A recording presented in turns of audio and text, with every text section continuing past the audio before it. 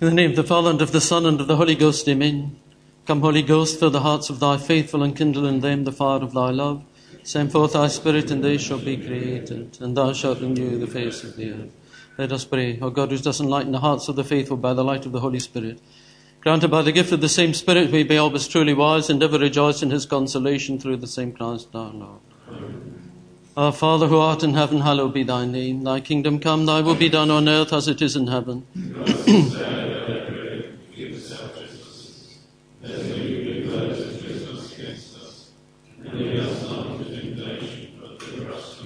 Hail Mary, full of grace, the Lord is with thee. Blessed art thou amongst women, and blessed is the fruit of thy womb, Jesus. Holy Mary, Mother of God, pray for us sinners now and at the hour of our death. Glory be to the Father, and to the Son, and to the Holy Ghost. As it was in the beginning, is now, and shall be forever. Amen. Saint Joseph, pray for us. In the name of the Father, and of the Son, and of the Holy Ghost. Amen.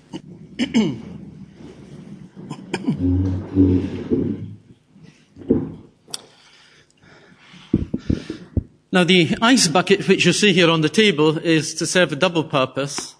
It's to remind you that tomorrow Father is going to give you a drink, if you care to have it. I know that this is probably against all the principles of these conferences, because I suppose I should really be encouraging you to rush home immediately afterwards to give the children a kiss before they go to bed and to spend some quiet time with your wife.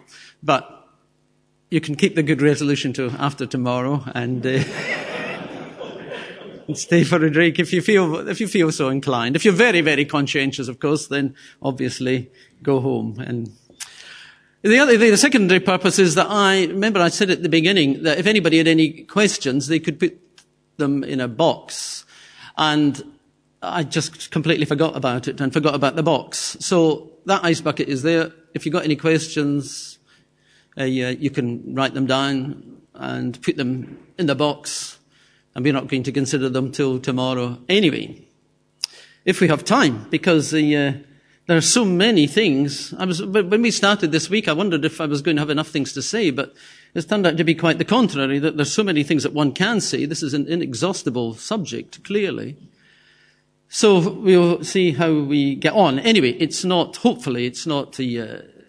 meant to be comprehensive. We can't possibly say everything in 5 hours, which is all it is.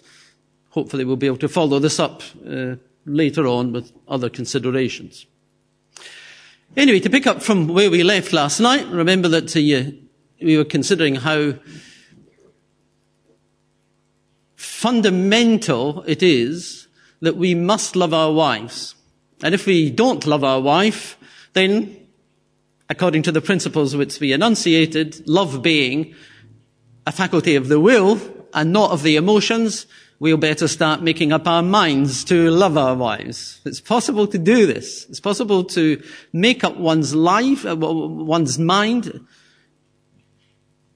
in order to achieve an object. I was going to say make up one's life, and I think it's true also that, apart from obvious external catastrophes such as accident or illness or something like that, basically we make up our own minds in life, whether we're going to be happy or unhappy, really. The decisions that we make determine our own happiness. And if you're going to be happily married, we've got to make up our minds, and not just make up our minds for once, but continue to maintain the will to love and to give. And if we don't, we'll end up in some form of selfishness, either closing ourselves up in our shell within our own family environment, or we'll just give up the whole thing altogether, abandon our wives and children and run off with somebody else, and then probably repeat the whole exercise over again. I think that statistics show that second marriages last longer than first marriages. Why? Is it because they're happier? I think it could be that having done it once, you think, well, better not try a third time. That's really just impossible. So we've got to determine to love. Love is a question of the will. And in marital love, of course, this is expressed in its culmination and its consummation is, of course, in the marital act, in the marital embrace. And that's why this is the purpose of marriage. The purpose of marriage is the procreation of children. You cannot possibly have the procreation of children. You can't produce their bodies without the completion of the marital act. And the marital act is not only to produce children, but it is also to be the ultimate expression of love in marital life. And that's why it's insisted upon in the book of Genesis by our blessed Lord himself and by St. Paul, as we read yesterday and repeated at the nuptial mass. For this cause shall a man leave father and mother and cleave to his wife, and the two shall be one flesh. Note that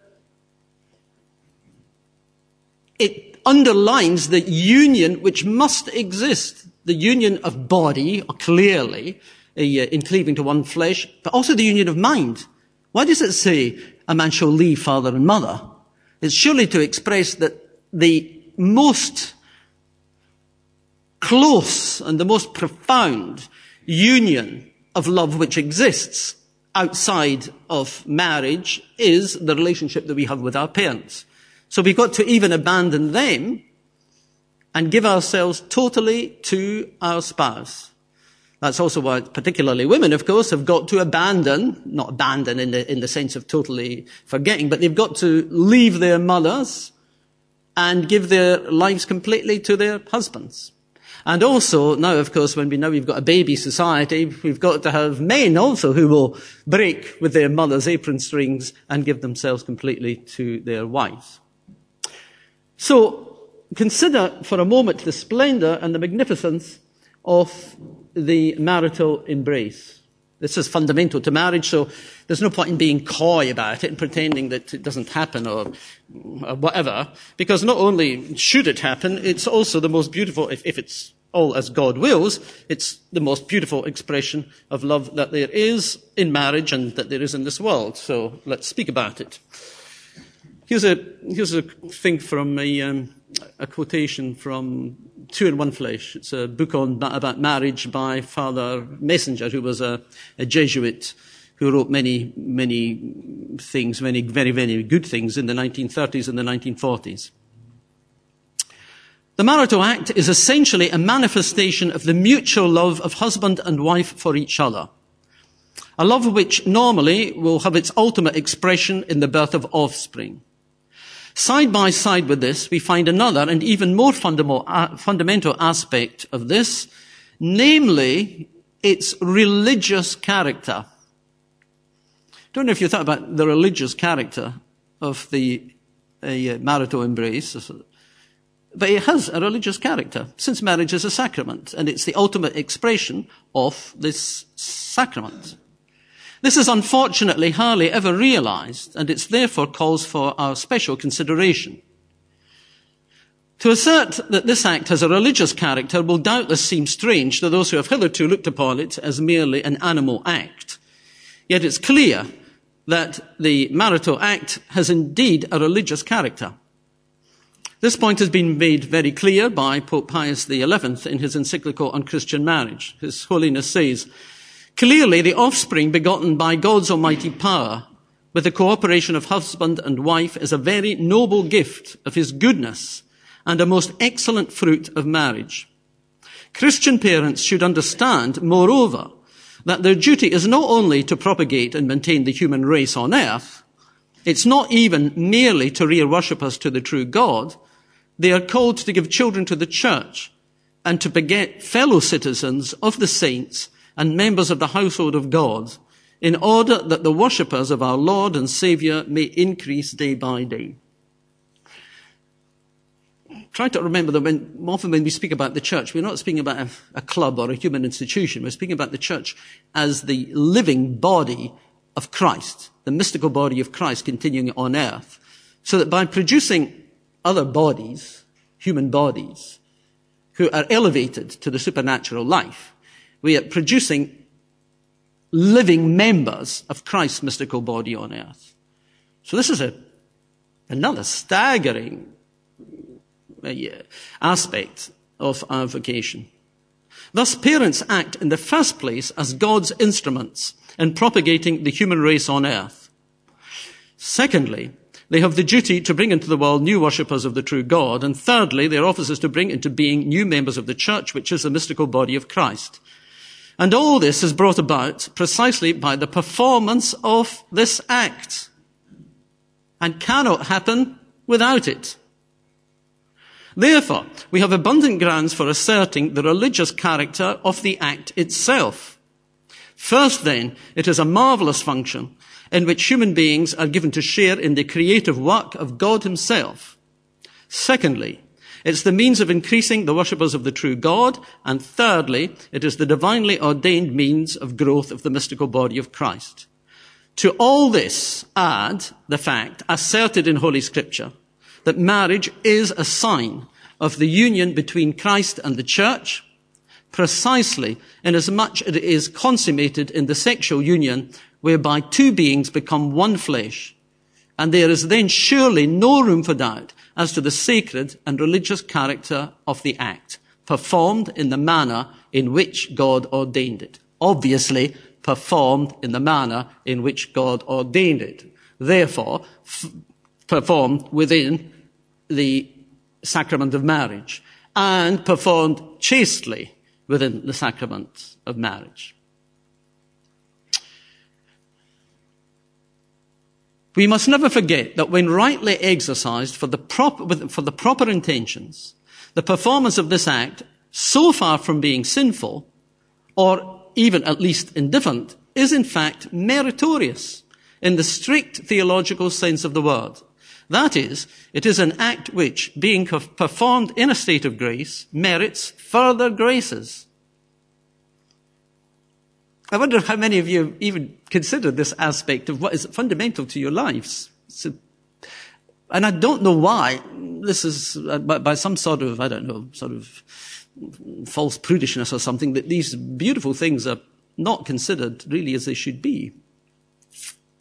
It's in fact meritorious in the strict theological sense of the word. That is, it is an act which, being performed in a state of grace, merits further graces, and in company with other works performed in a state of grace, helps us to merit eternal life itself. Isn't that a beautiful thing? That not only is this the ultimate expression of one's emotional love, one's physical love, it's the ultimate expression of one's spiritual and supernatural love for one's spouse, and a means of merit and bringing one to eternal life. That's why this must be something which is very sacred in the sense that it should be a genuine, total surrender in love and not a seeking of personal, sensual gratification. Naturally, it will, and it's intended to be a source of sensual gratification. But it's secondary aspect. You see, the morality of things is not to exclude aspects of them, but to subordinate everything according to its correct order. Remember, that's what St. Thomas was saying earlier about the fault of insensitivity. That it's right and just and correct to appreciate the gifts which God has given us, even the sensual pleasures, even the pleasure of the body which God has given us, all subordinate to the purpose for which God has given them. This is so important that it seems worthwhile to give the passage in which St. Thomas Aquinas sets it forth. It comes from the Summa Theologica Tertia Pars Supplementum.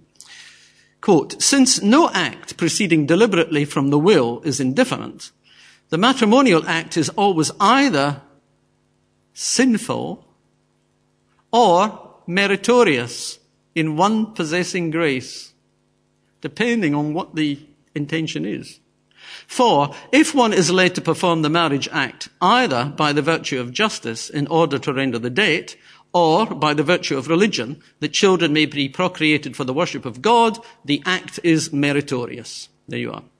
The greatest theologian of the church says so. So there's no There shouldn't be any doubt in our minds. What an amazing and a wonderful thing. What a responsibility, however. Therefore, really and truly, I think that, the words of sacred scripture should really be put to practice in our lives. In the book of Ecclesiastes, it says, live joyfully with the wife whom thou lovest. There you are. Isn't that beautiful? Live joyfully with the wife that thou lovest all the days of thy unsteady life, which is given to thee under the sun, for this is thy portion in life. To say that somebody's portion in life, you think, what's he going to say? It's going to be something awful. It's your portion in life, son. You've got to work, you've got to labor, you've got to. Well, it's very nice when somebody says that your portion is to live joyfully, isn't it? To live joyfully all the days of thy life with the wife whom thou lovest. What a marvelous thing. That, of course, is how it should be, and that's how I hope it is. But it's not necessarily how it always is, necessarily because of our fallen nature. So, beautiful as all that is, we've also got to recognize the fact that even apart from any question of sin, this act in fallen man tends to cloud the reason, at least at the time of its performance, in such a way that at that particular moment it seems impossible to think of God and divine things. And even for sometimes afterwards, it can seem that one is drawn to earthly things rather than to the divine. This feature of the act, however, is, as St. Thomas Aquinas has explained, a penalty of original sin, but not a sin itself. Got to remember that. There are penalties of original sin which are beyond one's control, so they're not sinful.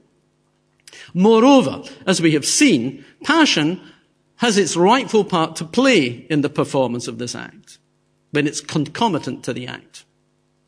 That's how God has arranged it. Even so, human nature is so weak that there remains always a possibility that the performance of this act has been dictated not by lofty moral and religious considerations, but merely for the sake of the physical satisfaction of the sex urge, or only for the sake of the pleasure attached. Such an intention, as we have seen, can easily involve sin, especially if it is so intense that it even involves an exclusion of the primary end of marriage and of the sex act. Now, what's the point of all this? The point of all this is to understand that even as married men, with all the gratifications and all the beautiful satisfaction which God has attached to marriage, that we must live chastely, and therefore that we must have pure minds and pure intentions. Now, but said earlier on, which was a fascinating question, was that, as St. Thomas says in another place, that before the fall, in the state of innocence, that marital activity had a greater intensity of pleasure and satisfaction than it had after the fall. Now, I think that is, well, it's interesting, of course, just as an academic question, but I think it's also got more than an academic or speculative interest. I think it's got also a real life interest. Because I think that it must mean that within marriage, that the more pure our mind and the more pure our intention is, the greater will be our satisfaction and pleasure and joy and happiness from this. If it's a really and truly a pure expression of our own selfless love. However, if it's adulterated by impure intentions, and they inevitably must become an expression which is at least partially of our own self-seeking and our own self-satisfaction, independent of the happiness of our spouse. In that case, the action, of course, can still remain a good action. It may be diminished But even that diminution is not desirable. Therefore, it does mean that we have got to keep our minds pure. Now, since the world began, it's been very difficult for men to keep their minds pure. Let's face it, the greatest weakness which every man who ever came into this world has is the tendency to gratification of the passions of the flesh. And, of course, above all, and first of all, the gratification of the eyes. We can't help ourselves. Let's be honest about it. We can't help ourselves, almost, in the face of these kind of temptations. And of course today, we really have an immense problem. And that problem is that I imagine that now, I don't know, but I should think probably something like 80% of the people in this room have the means of seeing the most horrendous images of pornography in the very sanctity of their homes. Once upon a time, to indulge in a bit of pornography was a bit of a dangerous or at least an exciting pursuit. You had to go to the newsagents and buy a naughty magazine, which in itself, well, maybe not now, but once upon a time was a bit of a humiliation. Used to be called, remember, once upon a time, under-the-counter publications, because they weren't meant to be seen even on the news racks. Imagine that. Well, just go to the most innocent shop now, and what do you see? And then, of course, you had to find somewhere to read it. And if you took it home, then you had to hide it. All of it, a bit difficult. And how many good, honest Catholic men would run the risk, family men with good, innocent wives and children, run the risk of going into a cinema where there was I don't know what, in Britain they're called X-rated films, I don't know what they're called now. Well, you'd have to have a pretty good disguise or you just wouldn't go. There were obstacles to these things. So it was, any self-respecting person could, with relative ease, not look at evil things. And of course, if anybody said in the confessional, well, I was looking at pornography, or I had a wicked I've got a wicked video, you'd say, well, this is very bad, and the first thing you've got to do is destroy it, get rid of it, and so on. It's a bit hard to say now, get rid of your computer. Because, of course, we need our computers. Even the priests have got computers now. And on that computer, I find it hard to believe that when we're all alone, nobody else is in the house, and we're doing our work, and we're a bit fed up, and we know that just with a flick of a couple of touches, there, away you go. So that it's a fact, I'm sure it's a fact, that many good men who previously would not have given into such temptations now do. And not only that, what they're likely to see is well beyond anything that their fathers would have seen in a naughty magazine a few years ago. And not only that, when you're not at home, what about your children? What might they see?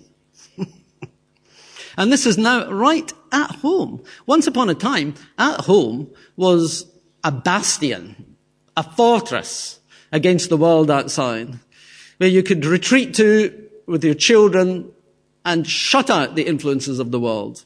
Now, they're all right in.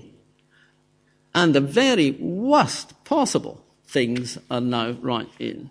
Here's a little thing about it. I think a lot of you have heard and read the things of Steve Wood, the American, the American Catholic layman who's very good in championing questions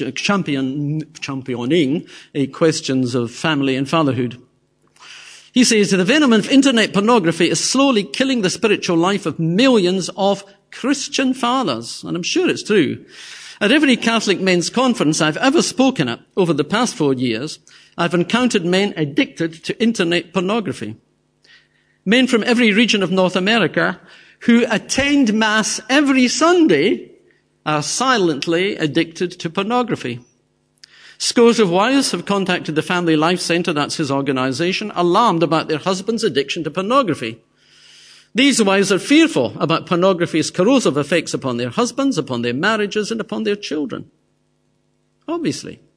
In March 2000, a national survey conducted on the family found that 1 in 4 American men seek sexual fulfillment online. Nearly 1 in 5 Christians gave the same response. Yes, internet pornography has spread to men in the church. Yet, many men have told me they've never heard a single word about pornography in their parish or in their diocese. Pornography is spreading to children, almost a third. If these statistics are correct, it's alarming. 31% of children ages 10 to 17, from households with computers say that they have seen a pornographic website. The Attorney General Commissions on Pornography found that 12 to 17-year-old boys are the highest consumer group of pornography.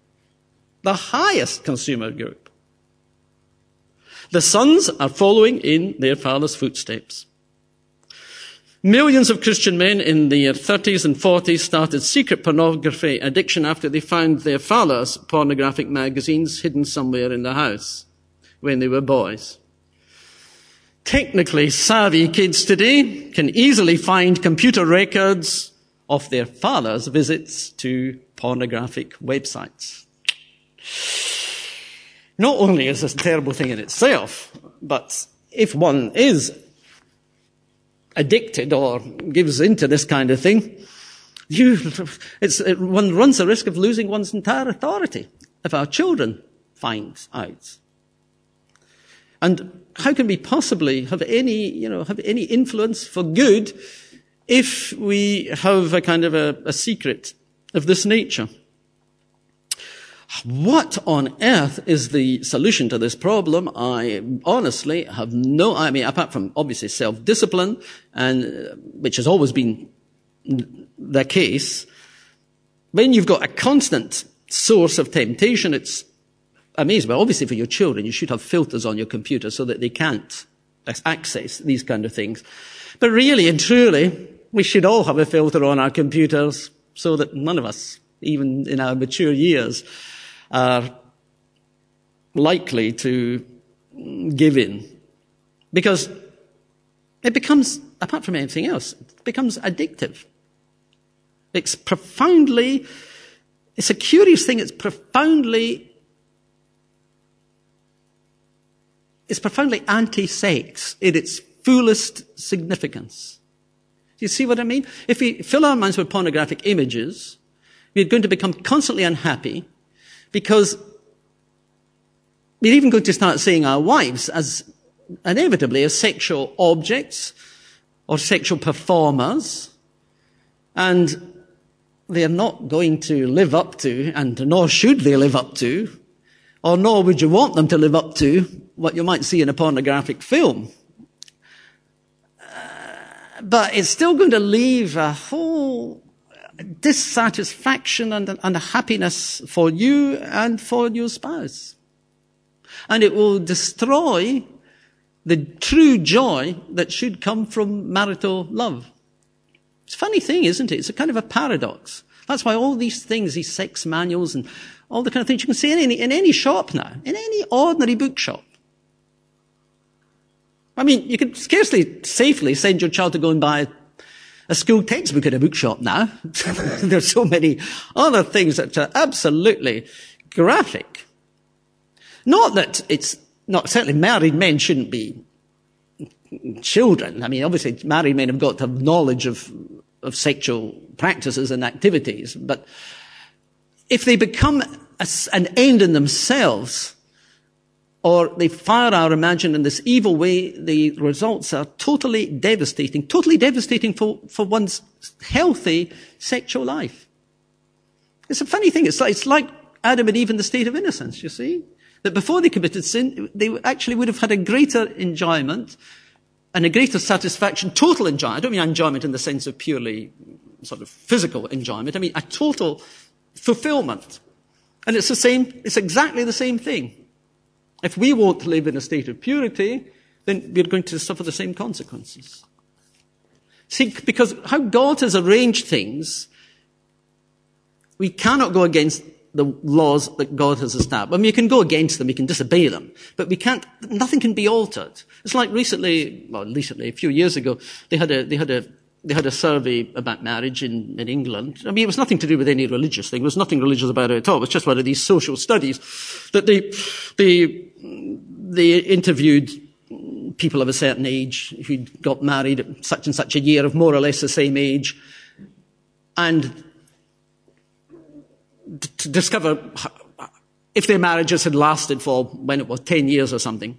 And they discovered that people who had not had any sexual relations and not lived together were the ones who had the highest rate of successful marriages. Well, we know that by faith, that that's what God wants, but it's interesting to know by practice, because from a purely human point of view, normally, whatever you do, if you've tried it out, you know what you're doing, and it's more likely to be successful. In this, no, it's the opposite. If you try it out first, it's contrary to God's law, it's going to be less successful. Fascinating. So, see the importance of a pure mind. Now, over and beyond that, this is something which I must even confess, I had not considered before. Here's another thing from this book. I said at the beginning this wasn't such a great book, but the more I've looked at it, I've actually found out that it's got really very profound things in it. Here's another thing about immodesty, or immodesty, pornography, the whole sort of thing. Here's what he says, and I think it's really very interesting, and I wonder if many people have thought about this. The cause of lapsed fatherhood is not difficult to find. He says it's not difficult to find. I think there are two root causes. The first is immodesty on the part of women and incontinence on the part of men. The second is intellectual irresponsibility bred by modern methods of work. Now, these are two things that we've got to face. See?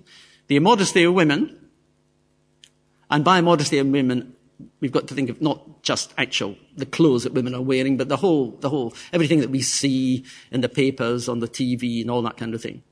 And the other is the nature of our just ordinary everyday work. Modesty and continence go hand in hand. Without either or both virtues, men become the slaves of women. That's interesting, because it's kind of, at least young boys think it's very manly, to be sort of interested in these kind of things. But it makes men the slaves of women. The natural tendencies to sexual promiscuity and feminine coquettishness as a consequence of original sin have been aided and intensified by the popular use of contraceptives. Previous to their widespread distribution, male continence was encouraged by women for fear of the social tragedy of bearing illegitimate children. Nature, permitted to take its course, rendered a punishment that few women would dare the risk of incurring.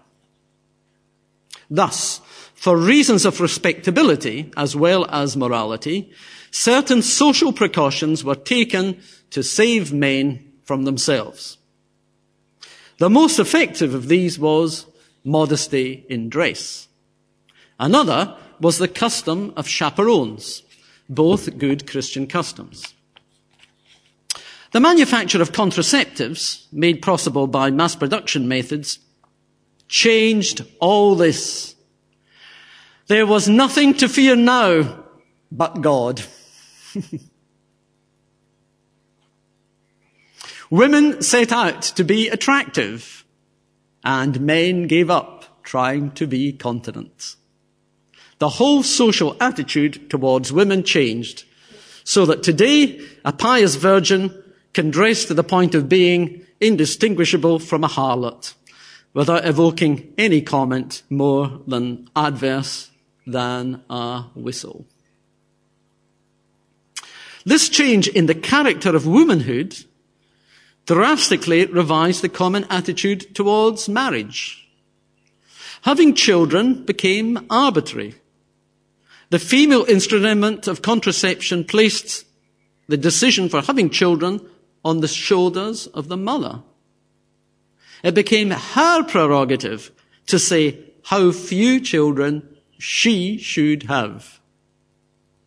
When you add this fact to the obsolescence of the male virtue of continence, it's no wonder that the modern male has become subservient.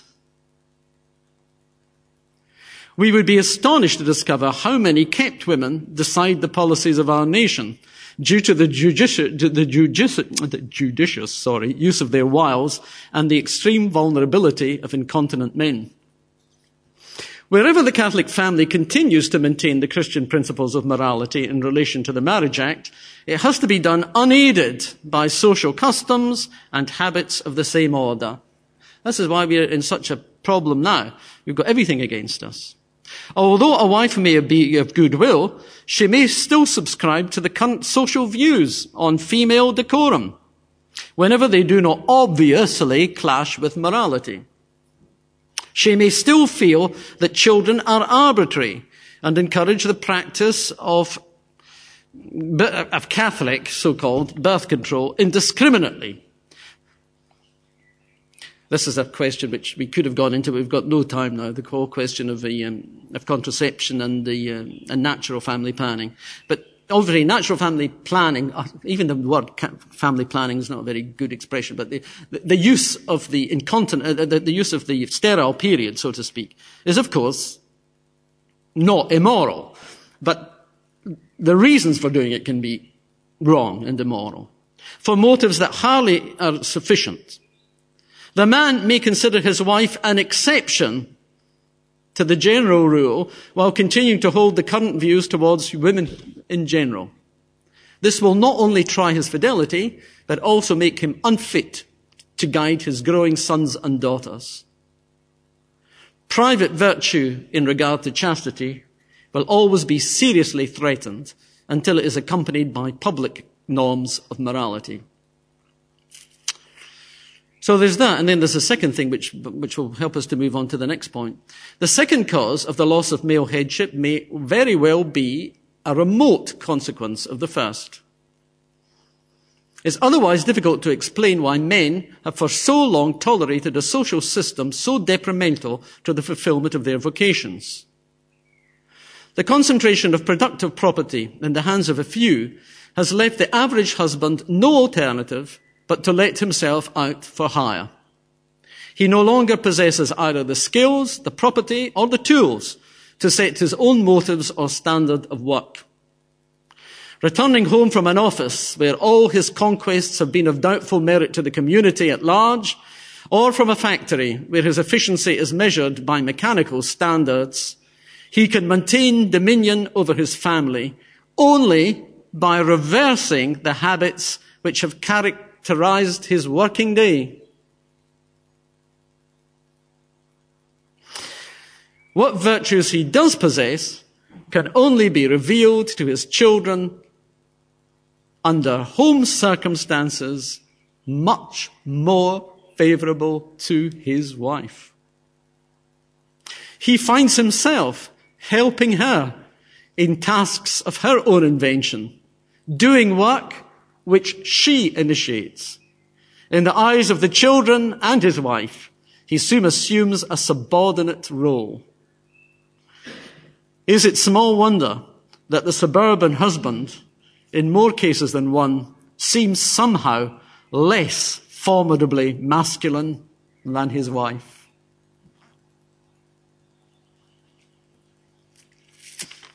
Which takes us on to the next point. Another point. The next point is a fundamental point. Because we live in the times in which we live, and because very few of us have got any knowledge of history or much sense of history, we take life as it comes.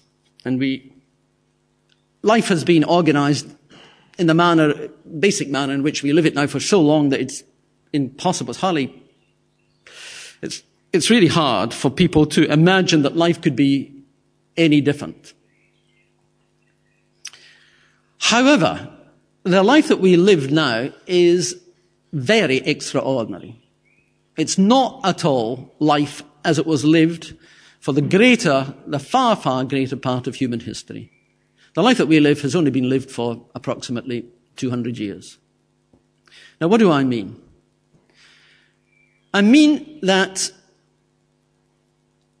in the order established by God, in the order of life, as it's ever been from the beginning, husbands, wives, and children lived and worked together.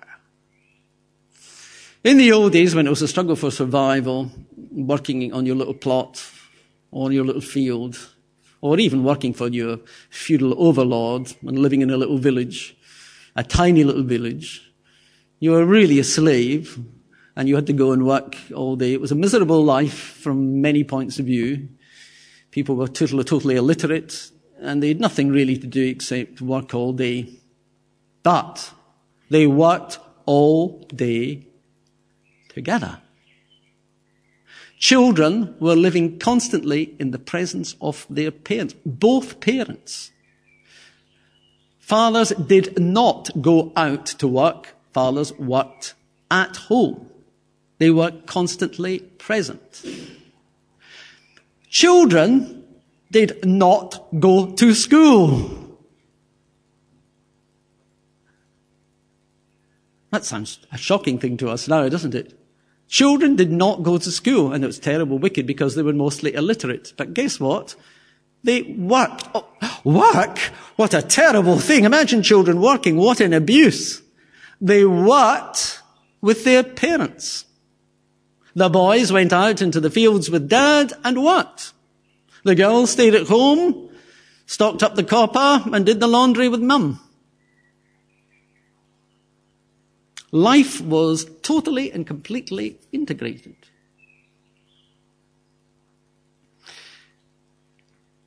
The exemplar of all families is the Holy Family. And guess what? That's how they lived. The child Jesus did not go to school. He stayed at home. And he stayed at home, and what did he do at home? He worked. He worked in the workshop.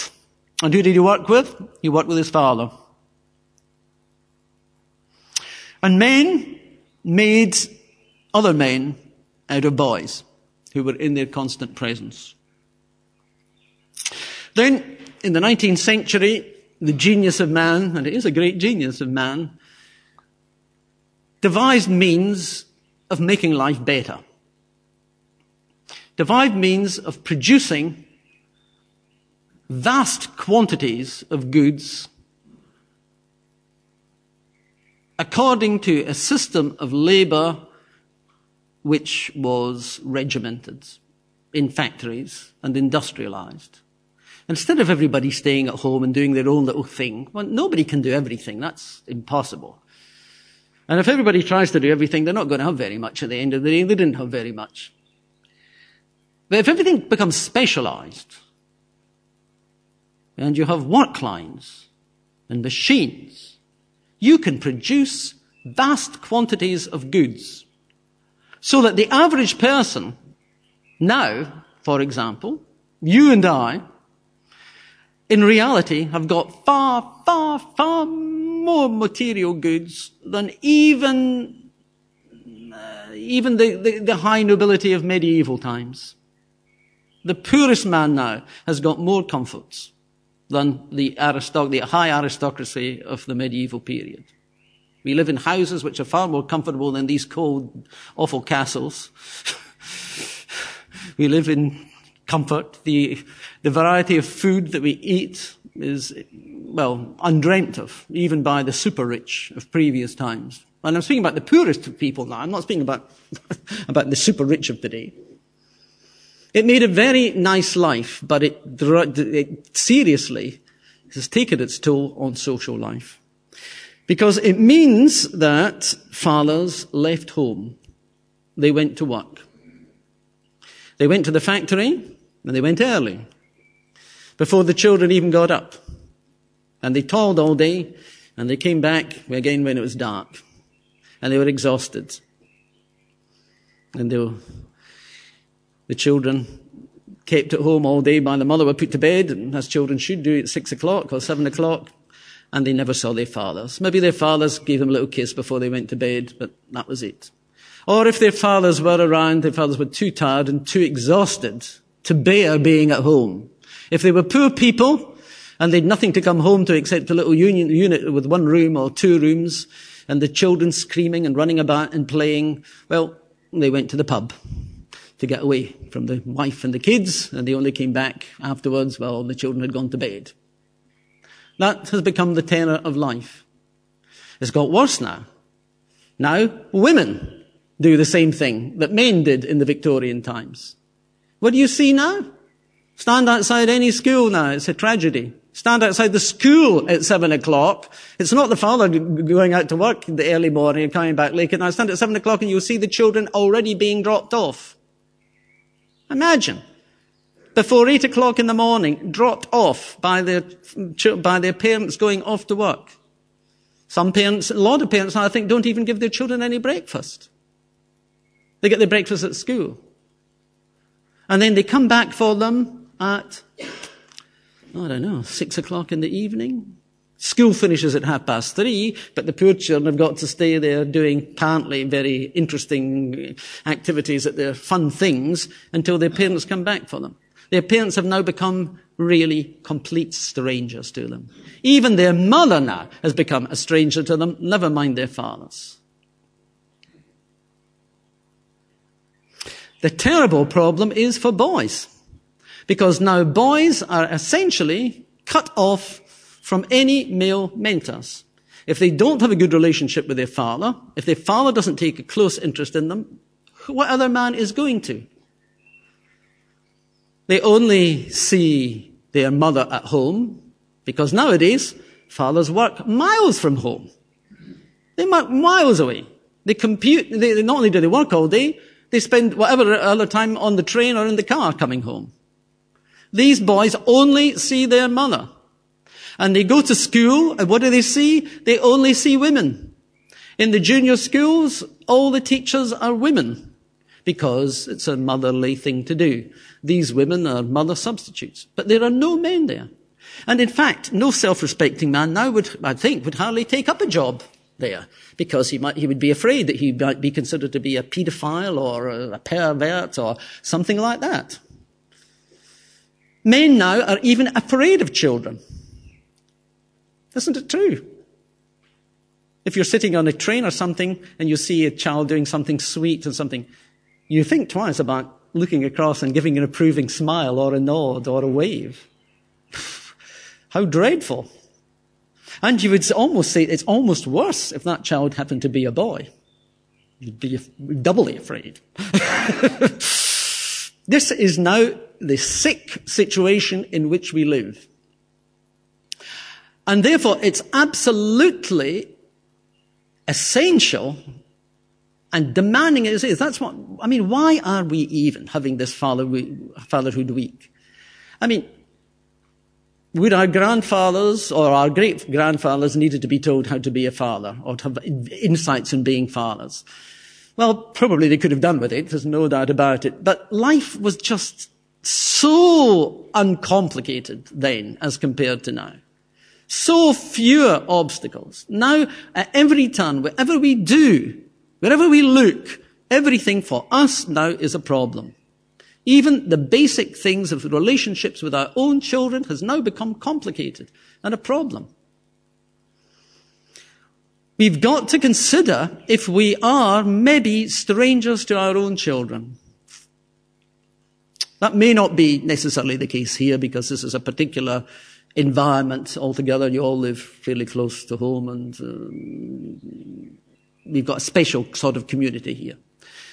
But nevertheless, it's still possible to not show the interest and love and attention to your children that they must have if they're to become fully developed human beings, and particularly in the case of boys, because girls are constantly, all their lives, in the presence of other women, all the time, constantly. So they've got endlessly, all the time, feminine role models on which to emulate their lives. Because how do children learn? Children don't learn from speculative considerations or from reading books. They learn from observation. They learn from observing and then imitating. And therefore, the figures that they have to emulate and to imitate is going to be the molding, the driving force of their entire personalities. So if we are not the image which they are to imitate, then somebody else will be. Or nobody else will be, or no other man will be, and they'll be bereft of developing their personalities, and particularly, as I say in the case of boys, their masculine personalities. It's natural, it's understandable that if you've been working hard all day, all you want to do is just have a bit of peace. But you come home, there's all this activity going on. It does demand another degree of heroism. To look pleased, to look happy when your children want you to start running around the garden and playing ball and all that kind of thing. And they're screaming and yelling when you really want to have a quiet night. When they want to ask you childish questions and throw themselves on top of you. When you want to have a snooze and all these kind of things. But it's absolutely necessary to do it. And it's necessary, and you can't, again, I don't think it can be done by just sheer nothing but gritted teeth willpower. We've got to really remind ourselves that what are we doing going out working all day anyway? Who are we working for? We're working for them. We're devoting all of our energies for them. Therefore, it's a bit funny to do that all day and then not want to show any interest in them when we come home. So we really should try to make them our joy, our pleasure, our recreation, and our comfort and rest. That's hard to do. But it's absolutely necessary. Otherwise, we're going to have children who are alienated from us, whose lives are going to be influenced by things outside of the home, and that's what's happened now. And especially when inside the home, there are all these influences that I've already speaking about. The TV, the world outside and all of its solicitations, which, if it's not actually inside our specific homes, isn't just right outside the door. And nobody, not even children, can be kept locked up eternally. This is the great and fundamental question which we have to face. Another thing which is, I don't want to exaggerate, but it's certainly an interesting consideration. There's now the whole question of the enormous upsurge of homosexuality. Now, what are we to make of all that? Why should this be so? Is it just because people have just made up their mind to be so wicked that they want to be as wicked as they possibly can? That's possible. Or is it the symptom of a far more fundamental problem? This condition should be of interest to us because we may have children who have temptations in this regard, and it's necessary to have some way of understanding it, especially to do all that one can possibly do to avoid it. Isn't it interesting that it's in this modern times, that this problem has become such a major issue? Very often, it would appear that people who have temptations in this regard have had unsatisfactory relationships with their fathers, almost invariably. Now, of course, we don't want to exaggerate this. We don't want anybody to think that if they had a son who was this way inclined, it was their fault. I'm not saying that, all right? Be careful what I'm saying. But what I'm saying is because there are plenty of men who have very unsatisfactory relationships with their fathers, but it's not manifested itself in any way like that. But it seems to be a constant that somehow or other this problem stems from a bad or non-existent father-son relationship. That the lack of affection, the lack of contact, the lack of feeling that one is really, truly a man, and all that one's influences have been entirely feminine. If boys are going to have nothing but feminine influences in their life, it's not that surprising if they're going to be a little bit feminized. That's absolutely, one thing kind of follows the other. And then if their development is not brought to its maturity, then being underdeveloped, immature, not seeing themselves as really true and genuine men, when the sensualization of affections and so on occurs by the natural process, they become fixed on what they've never had, the affection of a man. It seems to be, and I know this is a mysterious problem, so I'm not suggesting this as being the only answer to this problem, but it would seem that it's a factor. And therefore we should also see that the things that we do, even in all innocence, even for the best of motives, are going to have a profound effect on our children, because as we said at the very beginning, we are the image of God that our children have.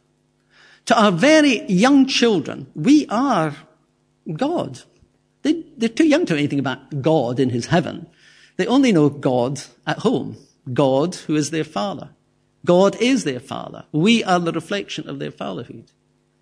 So sometimes by our carelessness, our insensitivity, our bad humor, our bad moods, which are all perfectly understandable and justified given all the circumstances of our life, we must bear in mind that they can have lasting effects and lasting bad effects, even scars, on the development of our children.